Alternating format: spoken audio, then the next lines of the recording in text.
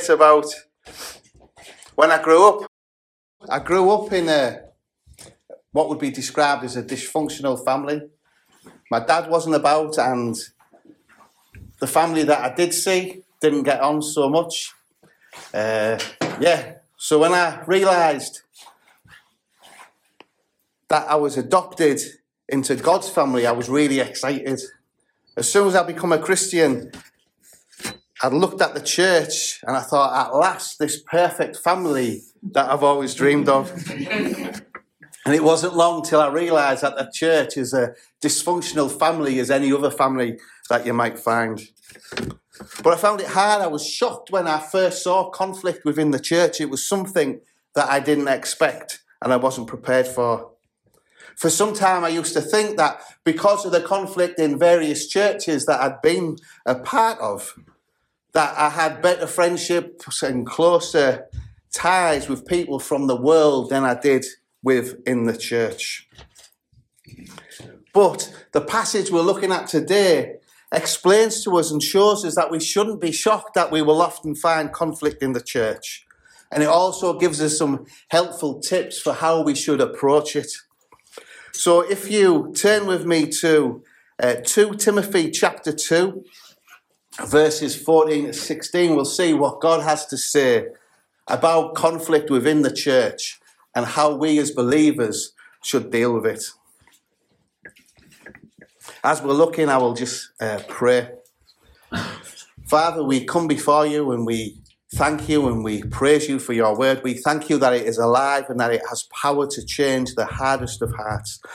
And Lord, I just pray as we look at your word tonight, we'll be excited about the name of Jesus. We'll be reminded of our salvation and the cost of what it was to purchase that for us, Lord. And I pray, Lord, that as we read your word, Lord, not only will we be excited to know what you have done for us, Lord, but how we can apply your word to our lives. We pray, Lord, that you will encourage us, that you will challenge us, and that you will equip us to be more like your son, Jesus. In his precious name we pray. Amen. Amen. So if you look at the first few verses, it says, keep reminding God's people of these things. Warn them before God against quarrelling about words. It is of no value and only ruins those who listen. Do your best to present yourself to God as one approved, a worker who does not need to be ashamed and who correctly handles the word of truth. Avoid godless chatter, because those who indulge in it will become more and more ungodly. Their teaching will spread like gangrene. Among them are Hymenaeus and Philetus, who have departed from the truth. They say that the resurrection has already taken place, and they destroy the faith of some. Nevertheless, God's solid foundation stands firm, sealed with this inscription: the Lord knows those who are his, and everyone who confesses the name of the Lord must turn away from wickedness. In a large house there are articles not only of gold and silver, but also of wood and clay. Some are for special purposes and some for common use. Those who cleanse themselves from the latter will be instruments for special purposes, made holy, useful to the master, and prepared to do any good work. Flee the evil desires of youth and pursue righteousness, faith, love, and peace, along with those who call on the Lord out of a pure heart. Don't have anything to do with foolish and stupid arguments, because you know they produce quarrels, and the Lord's servant must not be quarrelsome, but must be kind to everyone, able to teach, not resentful. Opponents must be gently instructed in the hope that God will grant them repentance, leading them to a knowledge of truth, and that they will come to their senses and will escape from the trap of the devil, who has taken them captive to do his will. Amen. So as we look at this, we can see that it is being written to Timothy, who is a pastor of the church in Ephesus. This was written when Paul was under house arrest. The first letter that Paul had written to Timothy was when he was under house arrest. Now Paul has gone from bad to worse. He's now in a dungeon, and he's again writing to Timothy, who is the pastor of the church that Paul initially planted in Ephesus. The first letter showed Paul's concern about internal strife. He was concerned about false teaching and hedonism, which is still a problem in the second letter. And this second letter shows concern not only about the internal strife, but external strife. The church is facing persecution, particularly from Rome, and particularly from the Emperor Nero. This letter not only highlights Paul's personal love for Timothy and for the church that he planted, it's also rich in theology and gospel-centred. John Stott says, Paul's preoccupation in writing to Timothy was with the gospel, the deposit of truth which had been revealed and committed to him by God. Paul's priority is the gospel. And Stott outlines to Timothy in 4 parts that as a leader of a church, he should guard the gospel, that he should be willing to suffer for the gospel, that he should continue in the gospel, and that he should proclaim the gospel. We see in the previous chapter that, and the beginning of this chapter, that Paul is keen to show Timothy that as a minister, he will encounter tough times, that he will encounter times of persecution, that he will encounter false teaching, but he needs to remain firm in the gospel, that those he works alongside and those he trains and promotes to eldership must be good and equipped to teach, that they must be faithful to the word of God. He highlights the gospel and reminds Timothy exactly what the gospel means. And then he comes to this verse and says that he must keep reminding God's people of these things, that he must warn them before God against quarrelling about words. It is of no value and only ruins those who listen. Do your best to present yourself to God as one approved, a worker who does not need to be ashamed and who correctly handles the word of truth. Avoid godless chatter, because those who indulge in it will become more and more ungodly. So what Paul is doing is, Paul is instructing Timothy from a dungeon so that he can remind the church of what the true gospel is. That he can remind Timothy of what it means to live a true gospel-centered life. And that he wants to remind Timothy that if he and others spend their time arguing over secondary issues, they will be wasting their time, especially as there's bigger, more heretical issues that need to be challenged. He also reminds Timothy that as a gospel worker, that as a teacher and as a preacher, he must be unashamed, that he needs to be approved by God, and that he must correctly handle the word of God. And that involves avoiding showing off and trying to impress with pointless words from the pulpit. We've seen the reason for Paul writing to the church, to Timothy and the church in Ephesus. It's because it is a real mess. It's facing real spiritual and physical attack and persecution. It faces heresy. It faces false teachers. And it faces a persecution from Rome.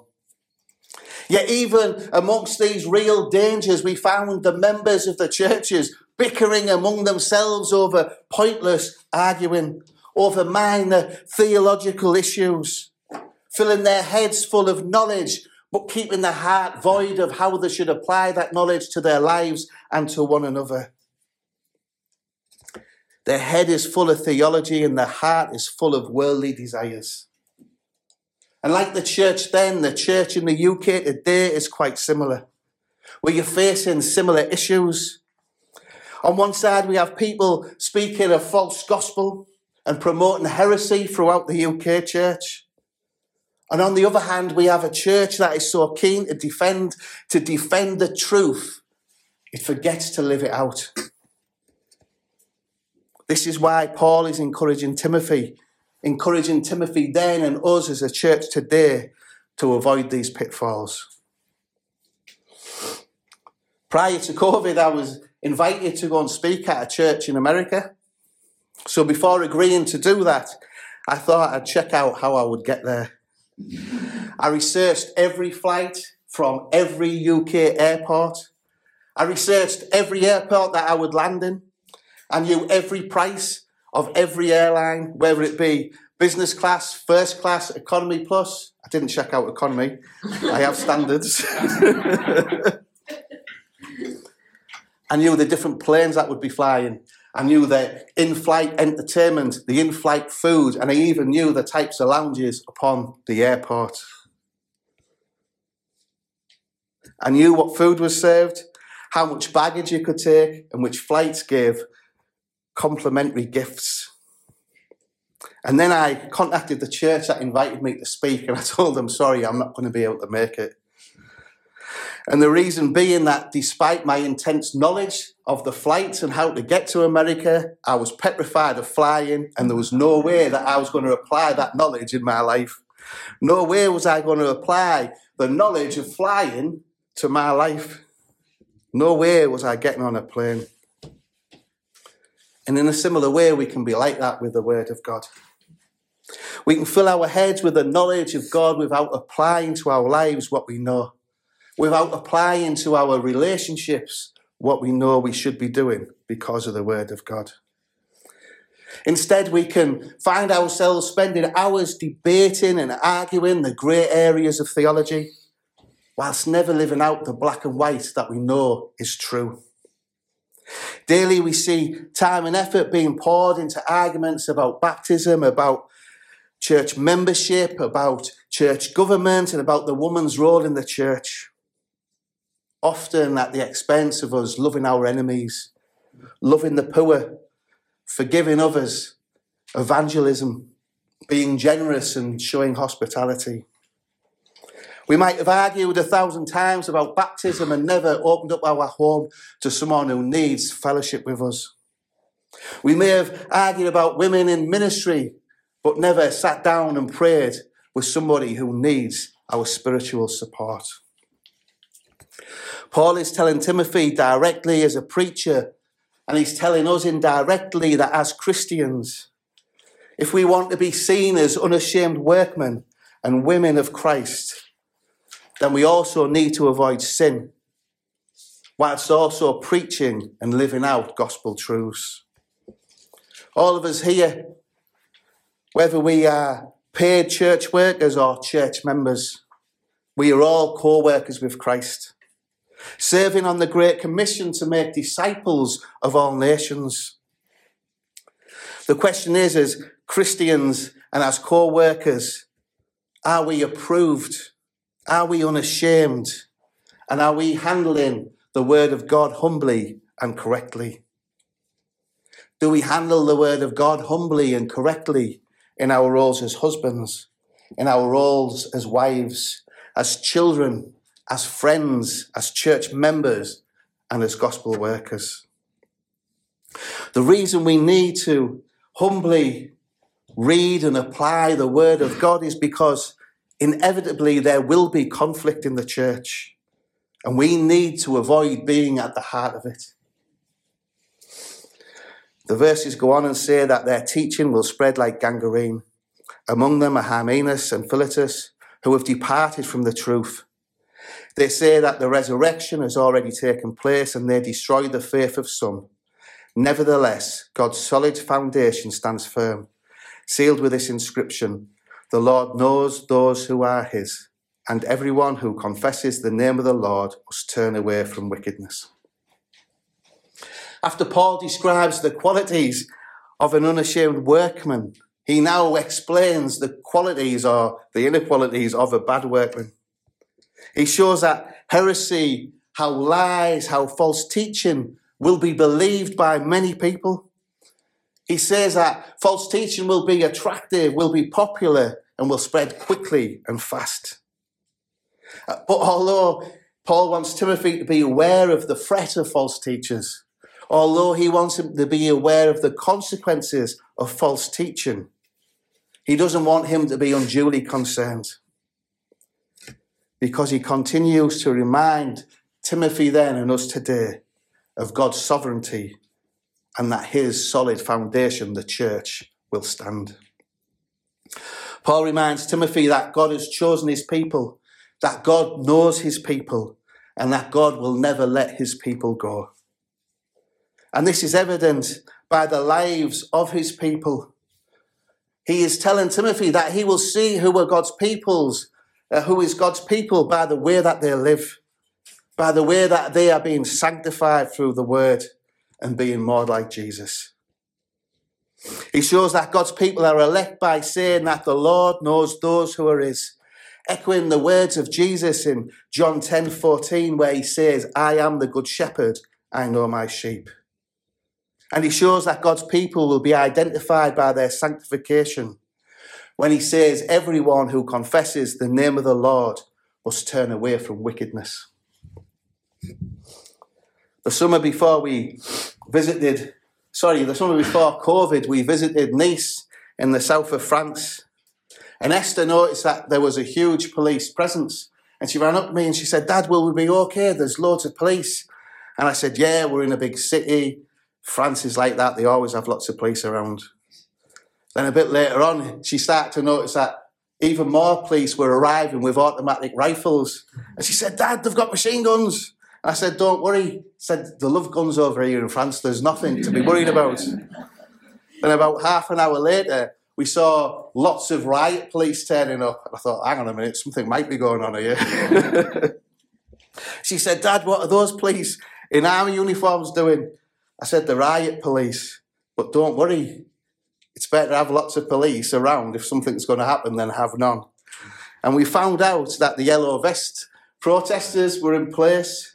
And I reassured Esther by saying we have nothing to worry. We'd have more to worry about if there was no police than if there was.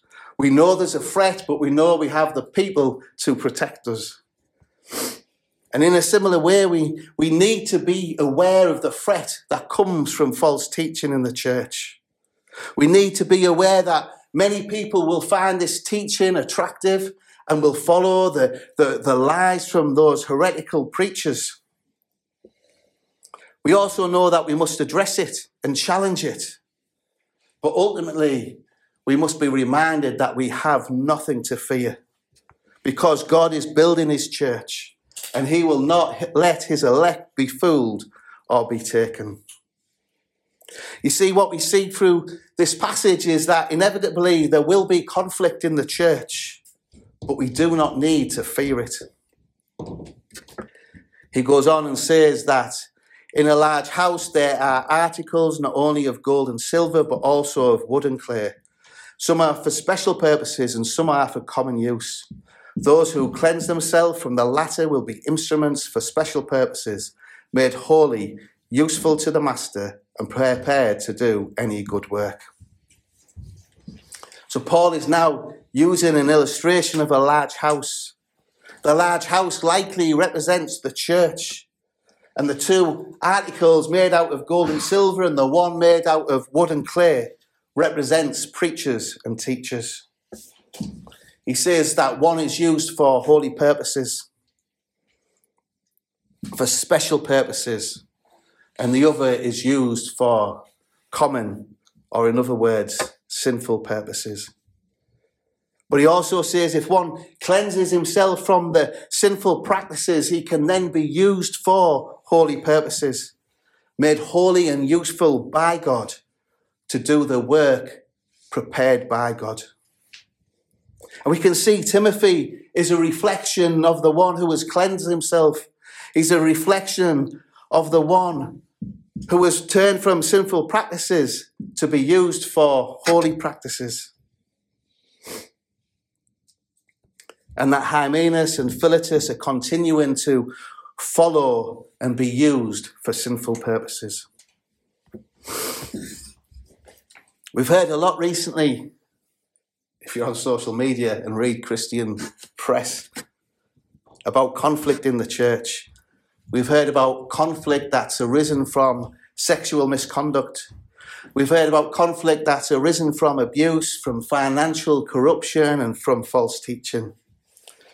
All these behaviours are painful for the church, but it's rightly called out for what it is, sin. However, every conflict in the church, whether false teaching by leaders or gossiping by church members is sinful and needs repenting of. We shouldn't just look at the high-profile sins that are causing conflict in the church. We need to look at what we deem to be little sins that each of us commit every Sunday when we're sat in our pews, looking or gossiping or tucking at one another. Because if we don't challenge it, if we don't repent of it, we risk losing the status of being called an unashamed workman, and we risk losing our usefulness to God. I think it's David Platt, when quoting Spurgeon, who says, "Remember, the condition for usefulness is not skillfulness, but holiness."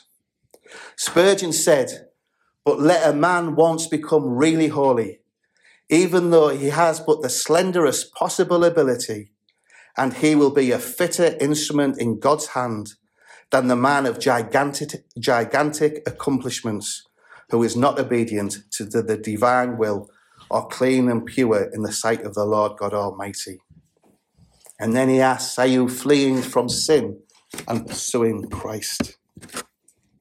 You see, there's an inevitability of conflict within our churches because the church is a place for sinners, and that includes ourselves. Paul goes on and advises Timothy to flee the evil desires of youth and pursue righteousness, faith, love, and peace, along with those who call on the Lord out of a pure heart. Don't have anything to do with foolish and stupid arguments, because you know they produce quarrels. And the Lord's servant must not be quarrelsome, but must be kind to everyone, able to teach, not resentful. So now Paul is turning his attention for Timothy to increase his gospel witness and to diminish his likelihood of causing conflict within the church. He tells him to flee the sin that is common for young people and immature believers. The temptation of sexual sin is an obvious one, but as we look at the next verses, we see he's also warning against impatience, arrogance, stubbornness, recklessness, harshness, and unkindness. In fact, any habitual and unrepentant sin can railroad our usefulness for God. Paul doesn't just want Timothy to flee from sin. He calls him to also run to Jesus by pursuing righteousness, faith, love, and peace in unity with other like-minded believers. Like the image I used this morning of a young boy that inevitably gets cold and wet when he plays in a freezing stream, and how a believer who reflects the mind of Christ is inevitably united with Jesus and his church. A church that is united in its pursuit of righteousness inevitably sees a reduction in conflict amongst one another. You see, we will see our conflict reduced the more we personally pursue righteousness. The more we pursue faith, the more we pursue love, and the more we pursue peace. And the more we seek to be united with others who are doing likewise. Because there will inevitably be a conflict in the church, and the remedy is pursuing Jesus.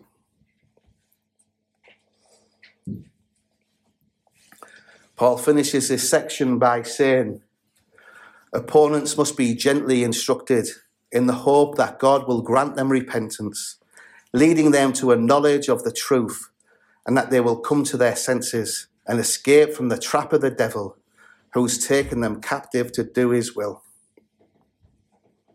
Paul now focuses on how Timothy can focus on those who are causing the conflict, how he can focus on those who are sinning and those who are full of foolish talk, those who are spreading heresy.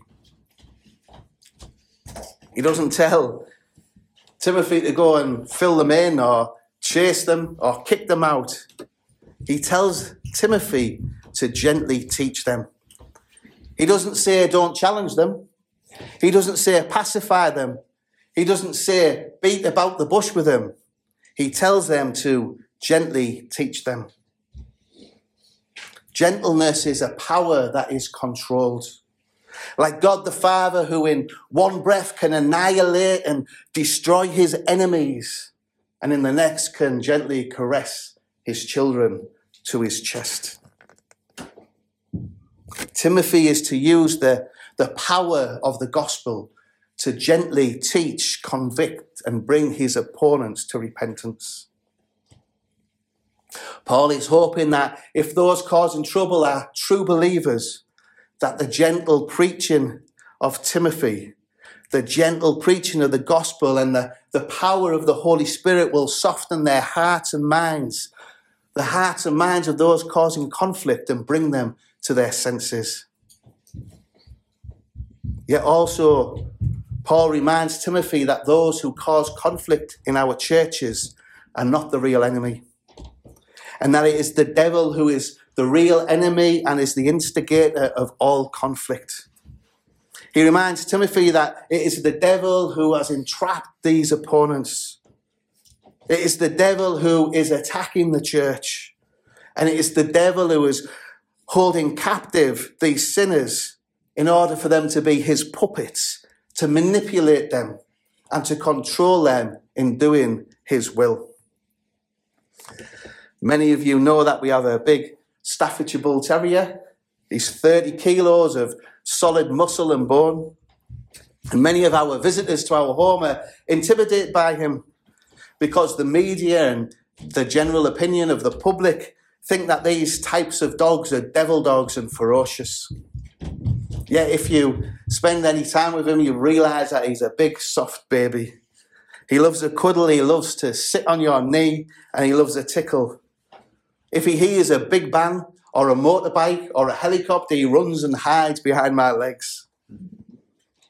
However soft that Ollie is, these type of dogs have been involved in dog attacks. Yet these attacks have primarily been caused by dogs whose owners have bred them specifically to be vicious and to be aggressive. They use them to intimidate rival drug dealers, they use them to hurt their enemies, and they use them for illegal dog fighting. These dogs are not naturally aggressive, and the ones that are often trained and abused to make them that way. Unable to escape from their owners, many of these dogs are manipulated and rewarded every time they display aggression and attack people. In a similar way, when we as Christians flirt and indulge with sin, we fall into the devil's trap. When we seek his rewards from his temporary, substandard, counterfeit pleasures, we end up being enslaved to him once again. And it's only when the believer is convicted by the word and the spirit that they're eventually brought to their senses and repent. We need to ask ourselves that when we face conflict within the church, who do we see as the enemy? Your brother and sister in Christ or the devil? We need to ask ourselves, how do we respond to conflict? Through gentle instruction with the gospel or with an angry attack? And when we flirt with sin, do we realise that the devil isn't just trying to take us out? He wants to take as many of those that we fellowship out with as well. You see, encountering the conflict in the church can be discouraging. Many of us can feel that we have more conflict in the church at times than we do in the world. And because of that, this is why we need to look at God's word, in particular this passage, and remember that all of us will inevitably face conflict in the church. And sometimes it'll be us at the heart of it. When we find that we need to repent and we need to apply the word of God to our lives and avoid it happening again. We also need to be aware of conflict and challenge it. But we don't need to fear it because God is building and will protect his church. We also need to expect sin in our churches, and we need to show grace to sinners because the church is a place for sinners, including ourselves. But despite all of this conflict, we can give thanks. We can give thanks to God that he has given us a remedy for conflict, and that is pursuing Jesus and pointing him to our opponents, because they aren't our enemies, the devil is.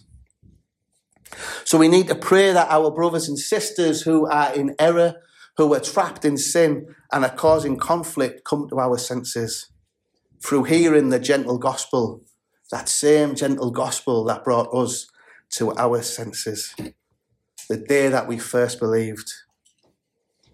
Do you remember that day when you understood that you were a sinner, when you understood that you were an enemy of God? Yet despite that, God the Father still sent his son Jesus, the God-man, fully God, yet fully man. Sent to experience our pain, sent to experience our temptation, yet still not sinning. Jesus, who lived a perfect life so he could die as a perfect sacrifice in our place, suffering torture, suffering ridicule, suffering conflict from those who he came to save. Yet as he was facing the conflict of sinners, he still cried out as he was dying on the cross to his Father, "Forgive them, for they do not know what they are doing." Rising 3 days later, defeating death and sin, ascending to heaven until that perfect time for his perfect return. When he comes, those who are in constant conflict with him, those who have rejected him, to punish them for eternity in hell and to rescue his church. Those of us who have come to our senses, those of us who have accepted him as Lord and Saviour, once trapped by the devil, once used by the devil to fulfill his will, and now chosen, forgiven and adopted after coming to our senses. Let's close in prayer.